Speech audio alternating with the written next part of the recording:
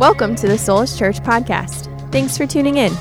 Our passion as a church community is to see Jesus at the center of all things. For more sermon content and information, check out soulishchurch.com. Rules of formation, rule number 1 this morning. We're going to call this rule the heart rule. This is where we're going to begin, probably where Scripture would have us begin, the heart rule. When we talk about 4 key things that shape us, it's important to begin in the place of the heart. I think it's fair to say there is nothing in your life shaping you more right now than your own heart. Your heart. So the heart rule says this. I don't want to get too far ahead of myself. The heart rule says that we're formed from the inside out. This is a rule of life. It's a rule of formation. This is a truth of life that in your and my life, we are becoming who we are from the inside out. It's an unavoidable rule. And, as I mentioned, this is, I believe, where Scripture would have us begin. This is what the Bible teaches, the place where kind of all things begin. In fact, it doesn't take even if you're new to the Bible, it doesn't take an extensive reading of the Bible, which, by the way, it's a pretty extensive book. It's rather large. It's no, Volume 1 Harry Potter. It's pretty long, okay? I've never read that, but nonetheless, it doesn't take an extensive reading of the Bible. You don't really have to go too far in the Bible. You could just start in the Gospel of John, a great place to start. And as you read through the Gospel of John, it won't take you long to notice something. You'll notice that the God of this book, the God of the universe, he is particularly concerned with the heart of man. When you read this, you go, this God cares about hearts. He cares about the heart. Probably the most notable and famous of this comes from the classic VBS story. I shouldn't say that, but some of these stories get VBS-sized. 1 Samuel chapter 16, an incredible chapter in the Bible. Samuel is a prophet. He is anointed and tasked by God to go and choose the next king of Israel. It's a man that God has already chosen for himself. Samuel's the messenger to go make the selection. God sends him to a man named Jesse. Jesse has 8 sons. 7 of the 8 sons match the external description of like the next Bachelor character, okay? Like they've got it all going on. Good looks, chiseled features, gifting, talent, charisma. I don't watch The Bachelor either. I haven't read Harry Potter. I don't watch The Bachelor, but I'm trying to maintain cultural relevance as I get older. 1 Samuel 16, Samuel is told by the Lord as he's going to go pick this next king of Israel, God says to Samuel, don't look at the outside. Don't pay attention to his appearance or his physical stature, because he might be the one that culture picks, but that's not the one that I've selected. For the Lord does not see as man sees. This is a great reminder for us. We tend to assume that however I see it is how God sees it. But God doesn't see the way I see. God's ways are higher than my ways. His sights are far-reaching, more reaching than my sights. For man looks at the outward appearance, and here's the verse we all know. The Lord looks at the heart. It was this shepherd boy. In fact, all seven of the 8 sons were lined up. Poor David wasn't even picked to be on the selection draft, moment there. He wasn't even one of the candidates in the running, but he was the one that God chose. He was the one that everyone overlooked, but God looked at David's what?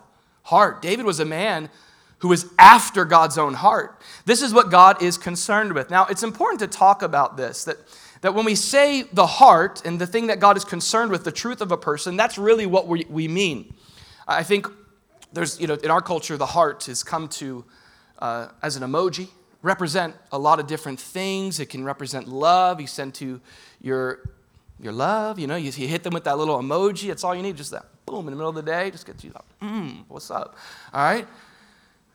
Or you get a text that you really like, and so you don't like it. You tap back with the heart. I love that text, okay? Now, in our culture, even just the heart in general has really come to symbolize the emotional or the romantic life of an individual. And though we would say that's fair, that is a part of the heart, we need to be clear about what the Bible is talking about when we say God cares about your heart. What does that mean? I think one of the best explanations of this is by pastor and author Dane Ortland in his book, Gentle and Lowly. He describes the heart of Jesus in that book, and he defines what the heart is. He says this. He says, when the Bible speaks of the heart, whether Old Testament or New, it is not speaking of our emotional life only, but notice this, but the heart in Scripture is the central, animating center of all that we do. It is what gets us out of bed in the morning and what we daydream about as we are drifting off to sleep. The heart, I love this, it is our motivation headquarters. Where's the headquarters of your person? It's your heart. The heart, in biblical terms, is not part of who we are, but who we are, the very center of who we are in our very being. So Scripture actually teaches this. Look at Proverbs 27:19. This is kind of a simple way to say this. As in water, face reflects face, like the face of water, if you look on it, maybe you're like just trying to see if you can catch that reflection in the water, and you look upon it, that water, hopefully, is going to reflect face. It's going to be a mirror. Well, in the same way, Solomon says, so a man's heart, do you see this? Is a reflection of a man. So who you really are is who you are in your heart. That's the truth of who you are. And we all know this, right? Because we know what it's like to have a persona. We know what it's like to convince people who we want them to think we are. Hey, I'm this kind of person. And it's like there's actions and there's certainly habits and there's reputation. But God looks at the heart, which is who you really are. Now, that's an important, I think, definition of what the heart is, but the Bible actually takes it further. It's more than that. It's not less than that. Dallas Willard says the heart is the executive center of a human being. It's definitely that, but it's also more than that. Solomon will also write in Proverbs, you've seen this verse before, haven't you? Proverbs 4:23. Keep your heart, or guard it, protect it, tend it. Do it with all diligence. You got to be on top of the condition of your heart. Why? Because that center place of your life is the place from which, notice this, the issues of life spring. Everything in your life, in my life, that's flowing in and out of my life is coming from the fountain place of my heart. Whatever's going on in there is what's, listen closely, is what's giving shape to my life. Your heart is the center of your being that springs into everything. Everything flows from your heart. I want you to think about this. The heart is the place from which you act. The heart is the place from which you speak. Jesus taught this. Out of the abundance of the heart, the mouth speaks. The heart is the place from where you believe. From the heart we desire, we fear. It's from the place of the heart that we struggle, we love, we hate. It's from the heart that we worship and we rebel.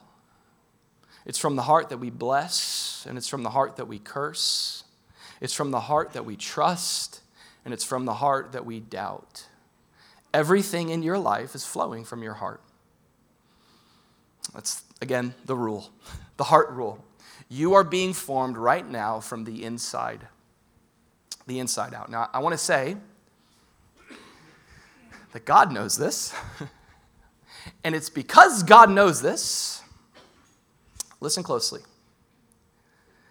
When God sets out to change our lives, when he wants to fix our lives, right now maybe you go, there's something in my life, it needs some fixing.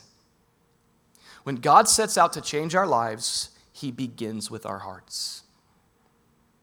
He knows this. He knows that it's no use to you just kind of modifying your behaviors, right? By the way, I'm trying to learn this as a parent. Parents, you know what I'm talking about? Like my wife and I, we're constantly getting back to this place where we're like, are we just trying to fix a behavior, or are we shepherding the heart? It's one thing to just kind of rebuke the action. Why did you do that? But maybe really ask, hey, why did you do that? What's going on in your heart? But did you know the Lord is the same way with you? Maybe you're much harsher on you than God is, because God sees your heart. And that's what he's looking to work in. He knows that's the place of your life that needs the most help. God is not so much interested in modifying our external behavior to be more religious and godly. Do more religious things. Be a better you on the outside. God is not so much after that. God is more after the transformations of our lives from the inside out. I thought of it this way. It's like There's been times in my life where my software was great, updated, the latest new thing for the government to spy on me is locked in there. Hey, But like my screen is just destroyed, okay? My iPhone screen it looks like a spider web of just disaster, of glass. I get cuts. I've had that, like cuts. It's like, get a new phone, dude. And thankfully, that's not the case right now. The case with my phone right now is it actually looks great. I can actually see my children in my screen background. That's nice to actually see them. There's not a big crack through their faces, But lately, my phone's been acting up because I got to update. I got to update this. I think I'm rebelling a little bit. I'm just like big tech. I'm not updating my phone. I don't know. But what does that even mean? I don't know. But, I think a lot of times we can get caught in this trap with our own lives where we're so focused on the hardware. Right now, maybe you're so consumed with your external life and what you're doing. And I just want to say, from God's perspective, what he sees that you really need is not new hardware. You need where all things flow, and it's new software. It's the software of the heart, a transformation there. This is how God has worked in our lives. First of all, this is the gospel of Jesus. God sends his son Jesus into the world not to help people's behave better. That's what the Pharisees were doing. Jesus comes knowing the heart to save the heart, to fix the heart. This was always God's promise, even back to God's people in the book of Ezekiel. That's rough. Hold on. Help me out, dog. All right, there we go. Ezekiel 36, God tells his people, this is what I'm going to do for you because this is what you need. He says, I will give you, notice this, a new heart. That's the problem. The problem is not you're not good enough. The problem is you need a whole new heart where everything's flowing from. You need Jesus to come into your life and change you. Not just kind of fix a few things here. You need a complete update. I needed a complete update, even on the daily. He says, I will give you a new heart, put a new spirit within you. Notice this. This is such beautiful poetic language. I will take the heart of stone out of your flesh and give you a heart of flesh. See, born into sin, each one of us have this natural heart. The problem of the human race is not just that we do bad things, it's that our hearts are not turned towards the one who loves us. This is what's wrong with humanity. This is why everything has gone wrong in history. This is why things still continue to go wrong in our world, globally, locally, and can we say personally? The heart of the issue is the issue of the heart. It's a heart of stone. And so Jesus comes on the scene, and when he goes to rescue mankind, he doesn't just go, okay, now do these things. You were doing these things with like that religion, now come do these religion things. He's like, no, that doesn't work. You need a whole new heart. That's what Jesus gives us. That's what the new birth is. That's what it means to be born again, by the way. The language in theology is you're regenerated. You're given a new heart. It's amazing, like raised in the church, hearing the gospel, there was a shift in my life where I went from doing Christian things because it's what you do to I want to pray. I want to share Jesus with others. I want the Lord. I want what he has for my life. That's a heart change. That's a heart change. By the way, it's a great place to kind of check on it. Like if you're kind of like, I'm trying to discover what's saving faith, and maybe you're like, I've prayed like 12 prayers every youth camp growing up, and I just like, I want to like back it up, like make sure I've got it like locked in for eternity. And like get your eyes off that and just say like, is this ever your heart? God, give me a better heart. Have you ever prayed that? Lord, just create in me a new heart. See, that's what he does in salvation. And in fact, it goes on to say, he gives us a new heart, and that causes us by his Spirit to walk in a new life. Isn't that awesome? So this is what Jesus does when he saves us, and it's amazing the work that God can do in changing a heart. Let's just say that. There is no heart too hard that God can't soften. There is no heart too lost that God can't seek and find. There is no heart too doomed that God can't rescue. God is in the business of saving hearts radically. It's what he does. In fact, we should go, yeah, because that's our story. I mean, that's what it means to be saved. Charles Spurgeon says everything beautifully, and he said this. He says, all that ever can be evolved, this is the truth, out of the sinful heart of man. So modern theology or philosophy and theology is follow your heart. Just whatever and wherever your heart is leading you. Like it's not a good anchor, okay? And not a good compass for you to bank on. Spurgeon says, all that can really ever be evolved out of the sinful, broken heart of man, it's a heart issue, is sin and nothing else. Jesus says out of the evil treasures of our heart come forth evil things. Salvation is the free gift of God by Jesus Christ, and the work of it is supernatural. It is done by the Lord himself, and he has the power to do it. I love this. However weak, no, however dead in sin the sinner may be. That's what God does. He comes and he changes hearts, he changes lives, and that's hopefully your story. That's my story. I'm still as imperfect as I was yesterday, but my heart has been changed. Jesus changed my heart.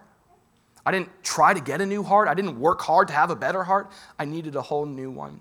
But it's more than that. Listen, we're those that have been completely renovated deep down in our hearts, but we're also those who are being transformed in our hearts.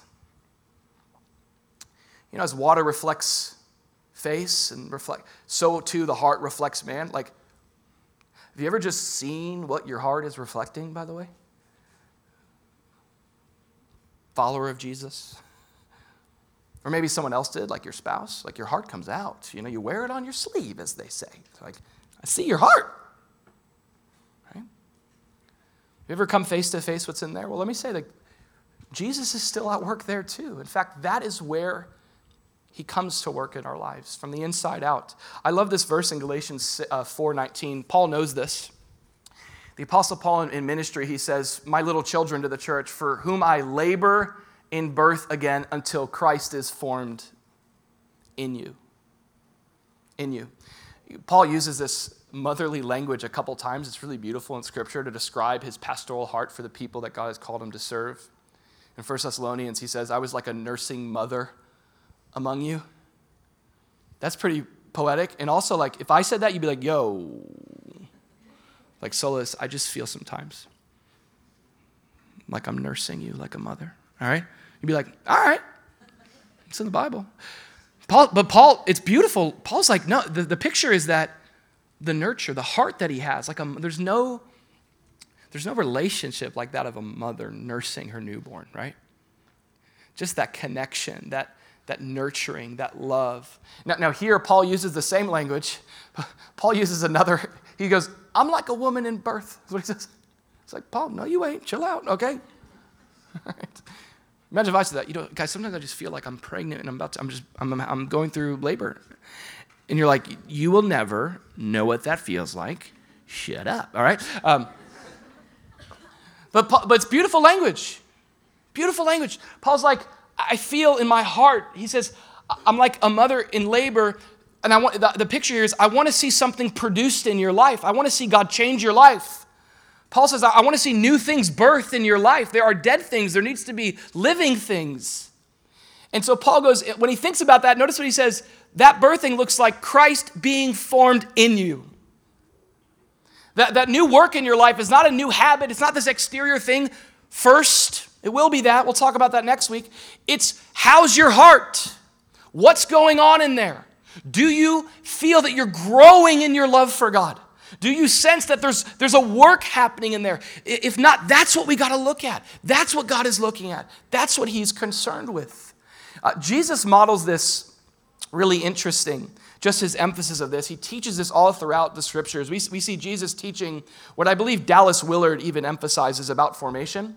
Dallas Willard defines spiritual formation this way. He says, spiritual formation in the tradition of Jesus Christ is the process of transformation of the inmost dimension of the human being, the heart, which is the same as the spirit or will. I just got to stop for a second. Brittany and I are reading a book right now where this comes from. It's called, it's my recommended read for this morning. It's called The Renovation of the Heart.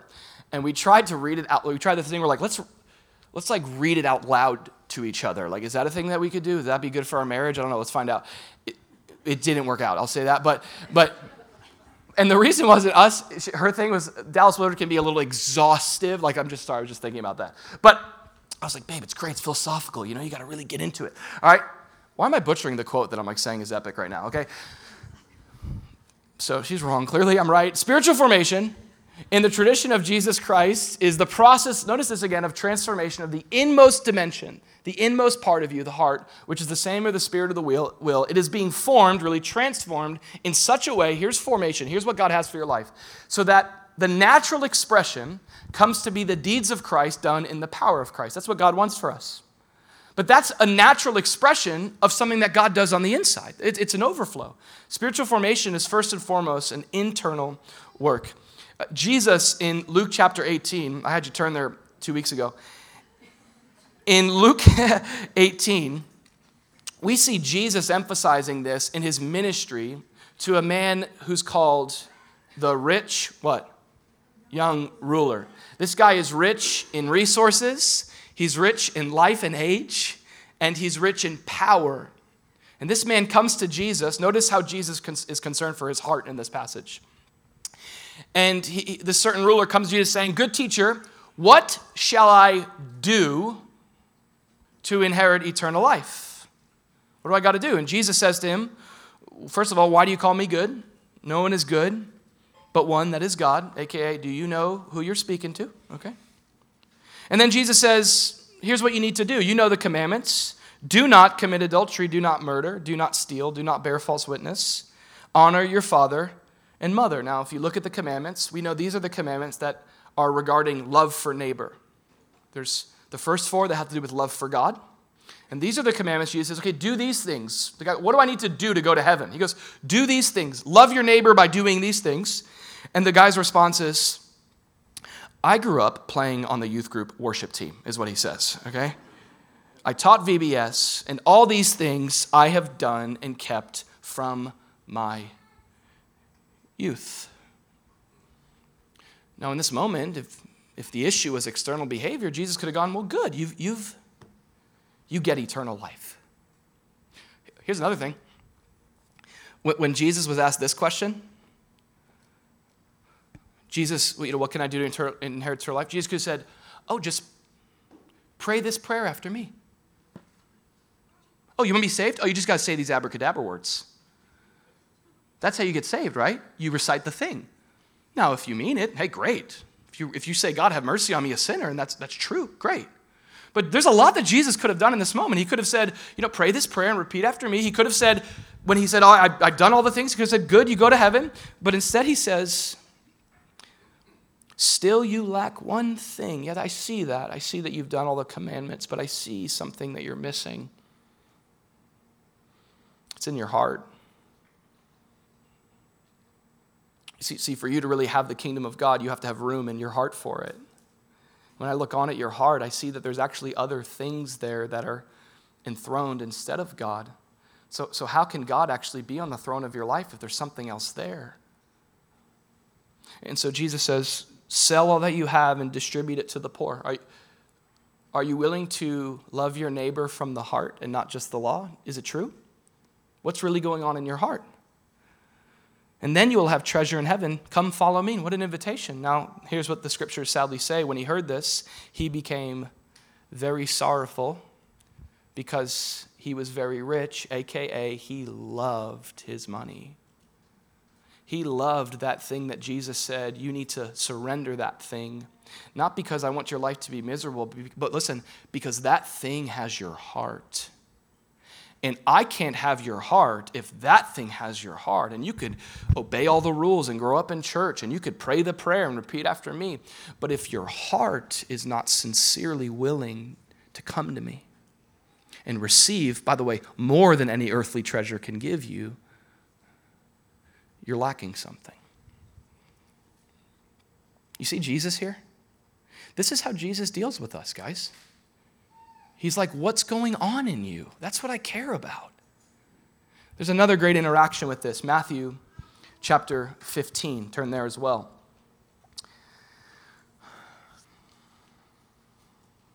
Jesus, let me say this. Jesus, as you're turning there, Jesus and the Pharisees would constantly clash over this central point about the heart. It was like their biggest beef with them. The Bible says in the Gospel of John that Jesus knows the hearts of man. There's these moments where Jesus comes up on the scene and he's like, why are you thinking that in your heart? Imagine that. That's scary. You're like, how? How do you know that? All right. Jesus can see into the heart of man. And he sees this with the Pharisees. They'll come and they'll bring him questions. And Jesus won't answer their question. He'll reply with a question to be like, what's going on in there? Why are you asking that? And they don't like that. It's like, no, I don't want you to look into there, right? I don't want you to deal with my heart. So Jesus actually, you're in Matthew 15. We'll read that in a second. But in Matthew 23, Jesus said this. He said, woe to you scribes and Pharisees, hypocrites, for you cleanse the outside of the cup and the dish. That's kind of how I wash dishes. But inside, so that you clean it up on the outside, you dress it up in Jesus, you dress it up in church, you dress it up in religion, you dress it up in your own form of righteousness and social justice and whatever other thing you want to fill in the blank with. You clean the outside, but internally, the place that God sees, it's full of self-indulgence and sin. And he says your extortion, which is injustice. You're broken on the inside. He says, blind Pharisee, first cleanse the inside of the cup. Start there. Your formation flows from the inside out. You got to clean the inside. And then the outside will clean itself out. Isn't that great? The outside will take care of itself. So this is something that Jesus was constantly just butting heads with the Pharisees on. Constantly aggravating them because he was always getting to the root issue, which was the issue of the heart. I think the most profound encounter of this is Matthew 15. In Matthew 15, it says that the scribes and the Pharisees who were from Jerusalem, they come to Jesus. So let's look at this interaction here with Jesus and the heart and the Pharisees. So they come to Jesus from Jerusalem. They're on a mission. They're investigating this miracle worker, kingdom preacher. And they come to Jesus and they say, why do, Jesus, we have an issue, and it's with your followers, it's with your disciples, which is normal. I have the same issues often, right? Jesus, why do your disciples transgress the tradition? We got traditions up in here. We got our sacred calves, and they're knocking them over. Why do your disciples sin against the tradition of the elders? And here's what they don't do. For they do not wash their hands when they eat bread. Now, first of all, why? Wash your hands, But sincerely, this tradition, we see a tradition that was in the culture there. It was a tradition that involved a ceremonial hand washing. You come back from the marketplace, you're unclean. If you're gonna, it's not like a CDC thing. It's just like you came back from the marketplace. Now you've been around pagans, Gentiles. Who knows what you've touched? Meat offered to idols. Before you eat your bread, if you really want to be clean what? The outside of the cup, right? Go through this ceremonial hand washing. Time out. This is never commanded by God. This is not a commanded scripture. This is what? It's a tradition of the elders. Now let's stop for a second. We're talking about the heart. We're talking about behavior. We're talking about actions, sin and what's not sin. Let's take a moment to talk about religious tradition. Okay? It's interesting. I think of these three equations. This is as far as I've excelled in math. Plus signs, equal signs, and subtraction. All right? We'll stay with that. There is a time and place, and there is a helpful place when you add a religious tradition to a biblical command. There's actually a lot of wisdom in tradition. Tradition is, in and of itself, not a bad thing. It's an amoral thing. It's a guide. It's a guardrail. It's the goal of it is to be a garden, or maybe we think of it like stones around a fire from keeping the fire from going out of control. Does that make sense? It's a fireplace. A tradition can be very helpful when it's applied to a biblical command. So that's usually where it starts, and that's a good thing. As a church, we have all sorts of traditions that we believe are still time-tested in a helpful way to fulfill the biblical command, say, of not neglecting gathering together. There's certain traditional ways that we do that. We get together in a middle school, and we hang out in each other's houses and coffee shops and our little storefront. Church planting life, right? So it's a tradition, but we see that as a really helpful way to fulfill the command. Now, here's where things get dangerous. And by the way, this goes further south. Here's what the Pharisees were doing. They began to elevate religious tradition to be on the same level as a biblical command. They begin to, by the way, idolize a tradition. That's what they're doing. So there's this tradition that maybe was helpful in terms of guiding a biblical command, but now it's brought up to the same place as what God's word says. And so here's what they're doing. Because now the tradition is as holy as the command, they're using it as a metric, listen, to judge people's hearts. But this is something they did way back then, by the way. It's like a past thing, right? Imagine that. We take, it doesn't say in the Bible to do that or not to do that, but it's just, this is what we do. This is a law, right? No, it's a tradition. Not that it's a bad tradition, but when you start to make that a metric to gauge someone's morality or godliness or maturity, like, oh, you're only spiritual mature if you do this tradition, or you do it this way or that way. And by the way, I know I'm not like being specific because that is that's a 12-year series right there, okay? On traditions. Maybe that's our next series, okay? And where this kind of, by the way, idolatry leads is the same place where all idolatry leads, which is sin. So this is what the Pharisees were doing. You know what Jesus says? Actually, he says this. He goes, you're teaching traditions as though they're doctrines. That's what he says. That's what we do here. We make a doctrine out of a tradition. Where does that idolatry lead? It leads to that tradition actually justifying sin. That's where it goes. You've gone from judging people who don't keep your tradition to actually disobeying God's very word instead of this, keeping this tradition at the expense of what God commands. So we see that's where the disciples or these Pharisees end up. They're just wandering further and further from God in their hearts by elevating these traditions. So they come to Jesus. This is like, if you're new to Jesus, I want you to see Jesus. He's awesome, okay? They go, let me ask you a question, Jesus. Why do your disciples transgress the tradition of the elders? Jesus goes, IDK. Why do you, transgress the commandment of God because of your tradition? Jesus goes, I look on at your culture and this whole religious thing you got going on, and he actually lists an example of how the Pharisees are using religious tradition to shirk their responsibility as sons and daughters in taking care of their parents, which is what God's word commands. Honor your father and mother. And part of that in that culture was to make sure that they weren't left destitute, that you would provide for them. And so there was this religious tradition where this is so wicked. These sons and daughters were doing this. They were going, these religious people, you know what? This portion belongs to my parents, but it's a gift. This is for God. This is for God. And they wouldn't actually have any checks and balance of what they would spend it on. But they go, this is for God. Sorry, this is for God. I can't give it. I can't. It's for God. And they were actually sinning through that religious tradition. So Jesus calls them out on that. And then there's this powerful moment where Jesus goes right for, I want to say the jugular, okay? But he goes for the heart. This is where Jesus is always going for. He might seem like savage, like he's going for no, he's going for the heart. He cares, he loves, he's a shepherd. And he calls them out in love. He says, hypocrites. Well did Isaiah prophesy about you, and he's going to speak some heavy truth. These people draw near to me with their mouth, and they honor me with their lips, but their hearts are nowhere near me. Their hearts are far from me. And in vain they worship me, teaching as doctrines the commandments of men.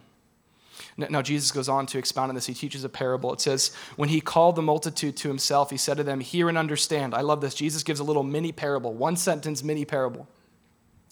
He goes, it's not what goes into the mouth, bread that's eaten with unwashed hands, that defiles you, the outside of the cup, but it's what comes out of your mouth, your words. It's just Jesus being really poetic and brilliant here, because that comes from your heart. He's saying it's the heart that matters. Now, this is one of my favorite verses. Look at this. Jesus, do you know that the Pharisees are offended? They were offended when you said these things. And Jesus replies, please tell them I'm so sorry. I didn't mean it. I would never want to hurt their feelings. No, I didn't say that. He answers and says, well, he kind of says, leave it up to God. Every plant which my Heavenly Father has planted or has not planted will be uprooted. If they're of the Lord, God will take care of it. I'm just speaking the truth. It doesn't mean, by the way, as Christians, some of us love this verse. We're like, yeah, we're so offensive. It's awesome. It's like, can you chill a little bit? All right? Like, now the truth is offensive. We don't need to add offense to what already is offensive. We should love people with the truth. But there's a principle Jesus displays here. You know what Charles Spurgeon says? This is a Spurgeon, banger quote. He says this. He says, the same sun that melts the wax hardens the clay. Process that for a second. The same sun that melts the wax, it's the same truth. It also hardens the clay. Have you noticed this? There's people like in ministry, I've been in ministry now for about 12 years, and there's people that it's like the same truth, same tone, same love. Some people, hard as can be. Other people, soft. It's like the sower goes out to sow. We're just like sowing seeds. The soil of the heart is a whole other conversation. And that's what Jesus says. He goes, it's whatever the heart condition is. Now look what he says to them. Leave them alone. Sometimes, by the way, this is like what you need to hear from Jesus. This is such an encouraging verse sometimes. Just like, it's okay to step back. You're not God, okay? Just leave them alone for a second. Stop trying to change everyone. Just back up, okay? Let Jesus do it. He says, and look what he says to them. They're blind leaders of the blind. The way that they're approaching ministry, so the job of a spiritual leader, this is a dig. If the blind leads the blind, both will fall into a ditch. That's not where you want your ministry to go, into ditches, okay? The job of ministry, a leader, if God's called you, he's called us all, by the way, to lead in some degree. The job of spiritual leadership is to see and to show. To see clearly and to show. Hey, this is Jesus. That's it. We don't show ourselves. Look at me. No, we see and we're like, look. That's ministry. Look. Like every Sunday, what I try to do is be like, look. Look at all these verses. Look at the Bible. Look at it. Just look. Would you look at it? You know? Like, this is the job of ministry. Now, notice this dig. He says, your ministry, it's blind people leading blind people. That's so sad. What a sad way to lead. What a sad way to live. Like, if our approach to ministry is trying to fix someone's external behavior without having any concern for the heart, we're blind and we're leading blind people. Peter goes and he says, Jesus, would you please explain to us this parable? You're talking about the heart. What does this all mean? And Jesus said, are you still without understanding, my guy? Do you not understand? In the Greek it says, my guy. Do you not yet understand? Look what he says. Peter, come on, you got this. Don't you know that whatever enters the mouth, I love it goes into the stomach and it's eliminated. Next verse. But those things which proceed out of the mouth, words, those are what defile of man. And then Jesus, he's starting to quote now from the Old Testament. He's thinking about Proverbs 4:23. He's thinking about the heart, and he says, for out of, the real issue is not the outside, it's the heart. See, for out of the heart proceed evil thoughts, murders. Jesus teaches that you've committed murder in your heart when you hate your brother. Out of the heart proceed adulteries. You've committed adultery when you've lusted after someone who's not your husband or wife. You've committed adultery in your heart. It's a heart issue. Nobody wakes up and goes, today I'm just going to be a murderer today. I think I'm going to do? I think I'm going to wreck my life and commit adultery. No, it starts, and I mean this, it starts in the hidden places of the heart. That's what Jesus is teaching. Like, guard your heart. What's going on in your heart? Don't wait till you've committed the sin to confess it. Like, this is the real test. This is, by the way, the real kind of community we all need. Real community is this. Hey, I didn't do it, but hey, it's this. I want to do it. Can I tell someone that? It's in my heart. That's real community. You're opening up your heart to people, not just your general life. Jesus says that it's the heart that everything flows from. Thefts, false witness, blasphemies, lies. How many lies have I told in my life that were heart issues? You ever done that? I know I'm not the only one that lies in here, okay? I'm not saying it's good. I'm just saying there's time. I'm like, that was like, and by the way, when it's like 98% downloaded truth, it's not the whole thing. It's a lie. It comes from some kind of heart issue, maybe an insecurity, maybe this like, I need you to like me. Oh, I don't know. You're afraid. It comes from the heart. Blasphemies. These are the things which defile a man. Not to eat with unwashed hands, but the things which proceed out of the heart. We started with this verse. We'll close here. Keep your heart. Guard your heart. I heard one pastor teaching on this, and he described the heart like a guitar or some other instrument, maybe a piano, that naturally goes out of tune. Left to its own devices, our hearts, they wander. left to its own devices, our hearts get out of tune. We're called, as those that are following Jesus, first and foremost, to be diligent about what's going on in here. To be honest. Like, this is the practice that comes along with this, by the way. Like, it's almost like, okay, all these things, look at Jesus, the heart, the Bible. What then shall I do? And for me, I think it looks like this. It means regularly and routinely asking Jesus to help me see what's going on in my heart. When's the last time you did that? David prayed in Psalm 139, God, search me. I'm not going to assume I know what's going on in here. Can you see my heart? There's this really interesting verse in Proverbs 21. It says, every way of man is right in his own eyes. Of course it is. But the Lord weighs the heart. Hey, bro, how you doing? Oh, everything's good. I'm all right. Everything's right. Everything's good. The Lord sees what's in your heart. You go, I'm all right. I'm going to do all right. Maybe there's like a cancer growing in your heart, a sin that is it's going to be out of control if you don't deal with it. The heart. This is the place from which we are formed. We're formed from the inside out. You know, as I prepared this message, I was like, Lord, what is the question that you want to leave the church with? What is the thing that we need to ponder and think about in light of this kingdom principle? And I felt Jesus give me these questions for us this morning. First question, I want you to just begin to commit to praying this and practice praying this. First question is, what's going on in your heart this morning? Like, what's going on? Be honest about what's in your heart. What's going on? Here's some options. Maybe you have a troubled heart this morning. And you're just racked with anxiety. You're racked with worry. Maybe, like, be real. Is that what's going on? Maybe you have a troubled heart. Maybe you have a weary heart and you're tired. The Bible says, do not grow weary in doing good, for in due season we will reap a harvest if we don't lose heart. And you look on at that and you're like, I done lost heart. I've lost heart. I'm weary. I'm tired in my heart. Maybe you have a broken heart. You've been racked with sadness and sorrow, disappointment, loss, grief, pain, and you're carrying around right now what you have. The Bible calls you the brokenhearted. Maybe you have a bitter heart. Maybe there has been so much pain and difficulty downloaded upon your life and loss, more than your soul was ever made to deal with.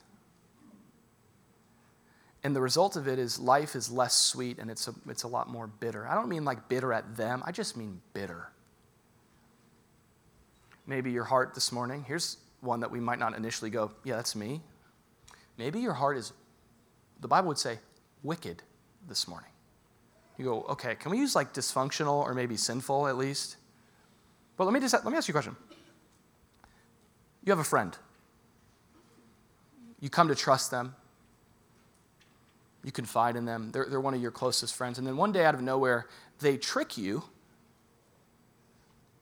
at your own expense. They deceive you. They steal from you, and they rob from you. And then you never see them again. You look on that and you be like, that is a little wicked. But can I tell you, that's what your heart does every day. Jeremiah 17 says this, the heart is deceitful above all things and, ready for this, desperately wicked. Who can know it? David talks about in the Psalms how he's taking counsel in his heart. Not a good place to take counsel. My heart lies to me all the time. Leads me, deceives me into sin, into wickedness. That's a wicked heart. That's the condition, this deceptive nature of the heart. Maybe this morning because of that, you have a guilty heart.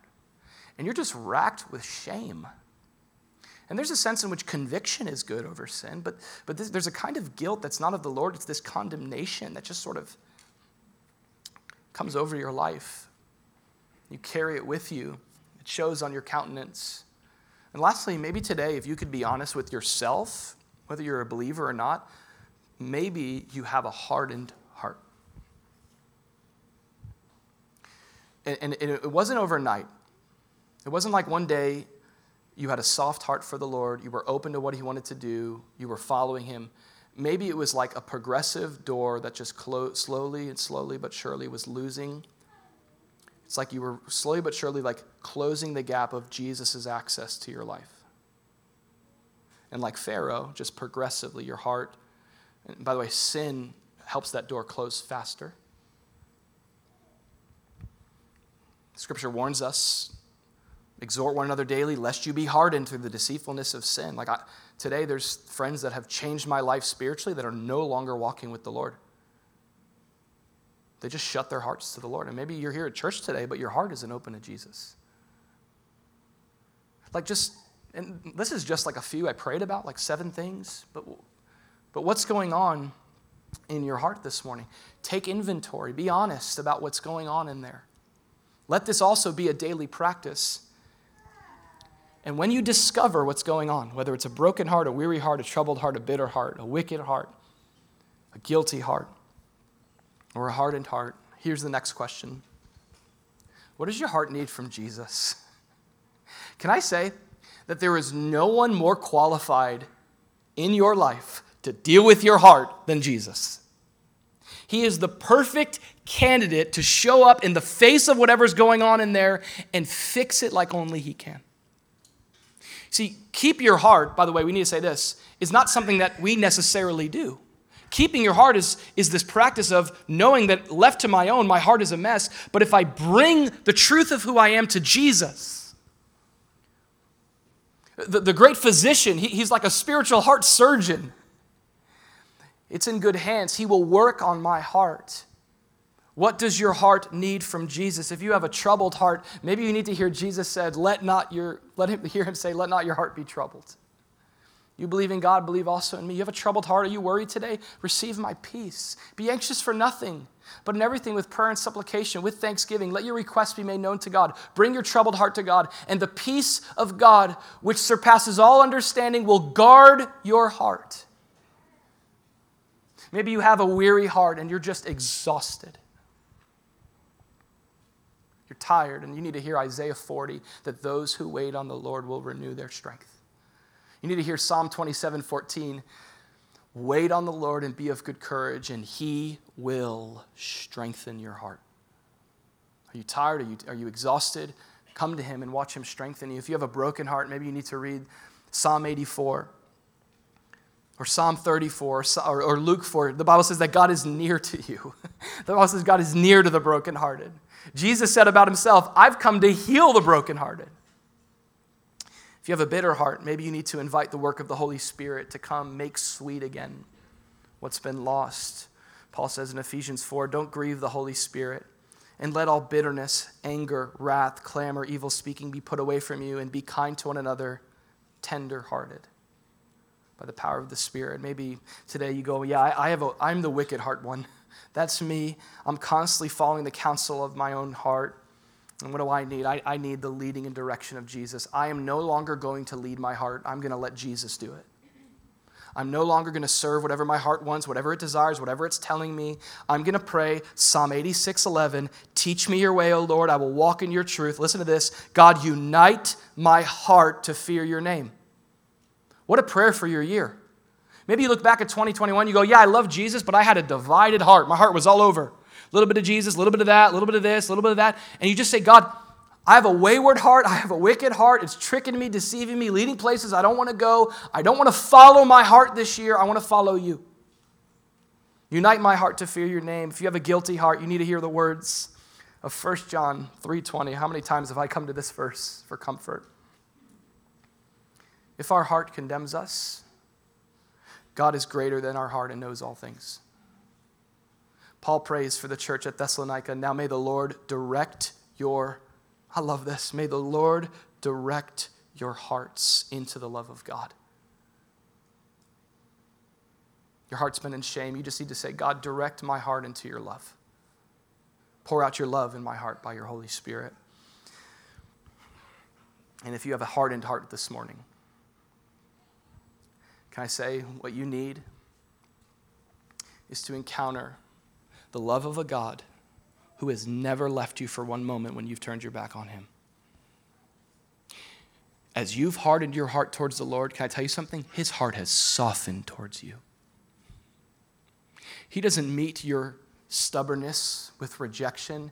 He matches and meets our rejection with love. And here's what you and I needed. Here's what we still need. And here's what you may need if you have a hardened heart today. You just need an encounter with the love of God. You need to move beyond religion and find a God that's so worth living for, that loves you so much that when he saw you living for your own self, following your heart to hell and separation and destruction and sin, he came into history to go on a cross to rescue your heart. He took on his own back your sin and my sin. He went to the grave and rose victoriously. He's ruling and reigning now. We sang this on the way in as the King of our heart.